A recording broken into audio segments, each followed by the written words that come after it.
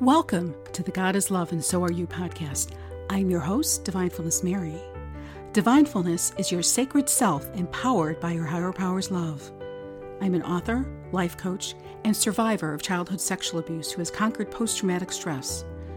On Easter, God's love overwhelmed me and compelled me to create this podcast, a multi-faith mission to remind you how much God loves you and invite you to deepen your relationship with Him. Can a mother forget her infant? Be without tenderness for the child of her womb? Even should she forget, I will never forget you. See, upon the palms of my hands, I have engraved you. That's from Hosea chapter 49, verses 15 and 16. That's one of the passionate Bible verses from my morning love meditations that I reflect on every morning. Reading scripture passages all about how much God loves us helps me deepen my relationship with Him and strengthens me for my day ahead. Doing this for years has helped me become a better listener, so I'm more attentive to His loving and tender messages. Today's podcast is about one of those tender messages. Of course, my morning love meditations include time for personalized prayer, where I ask Jesus to join me in prayer to our Heavenly Father for the strength I will need for my day. Later, I reflect on the question, what are 3 things you are thankful to God for today? This comes right after I meditate on, this is the day the Lord has made. Let us rejoice and be glad. Afterwards, I like to make it a point of repeating it until I really mean it, which sometimes can take a while, but not today. After that, I answer the question, what are 3 things you're thankful to God for today?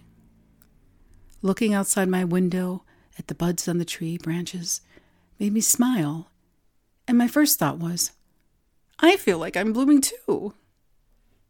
Good things are happening, unexpectedly, like starting this podcast, and God's helping me stay grounded in the present moment instead of feeling overwhelmed. Yes, He's reminding me that I need to be in the present moment to enjoy the simple things in life, like a budding tree. But He's also reminding me about the power of the present moment. That's where we receive God's strength, His encouragement, and His love, like I did almost 20 years ago when I thought about committing suicide and instead chose life. Today, I invite you to meditate on a blooming tree, bush, or flower, and journal about the wisdom it's telling you. This week, I hope you also look for God's tender messages He has for you.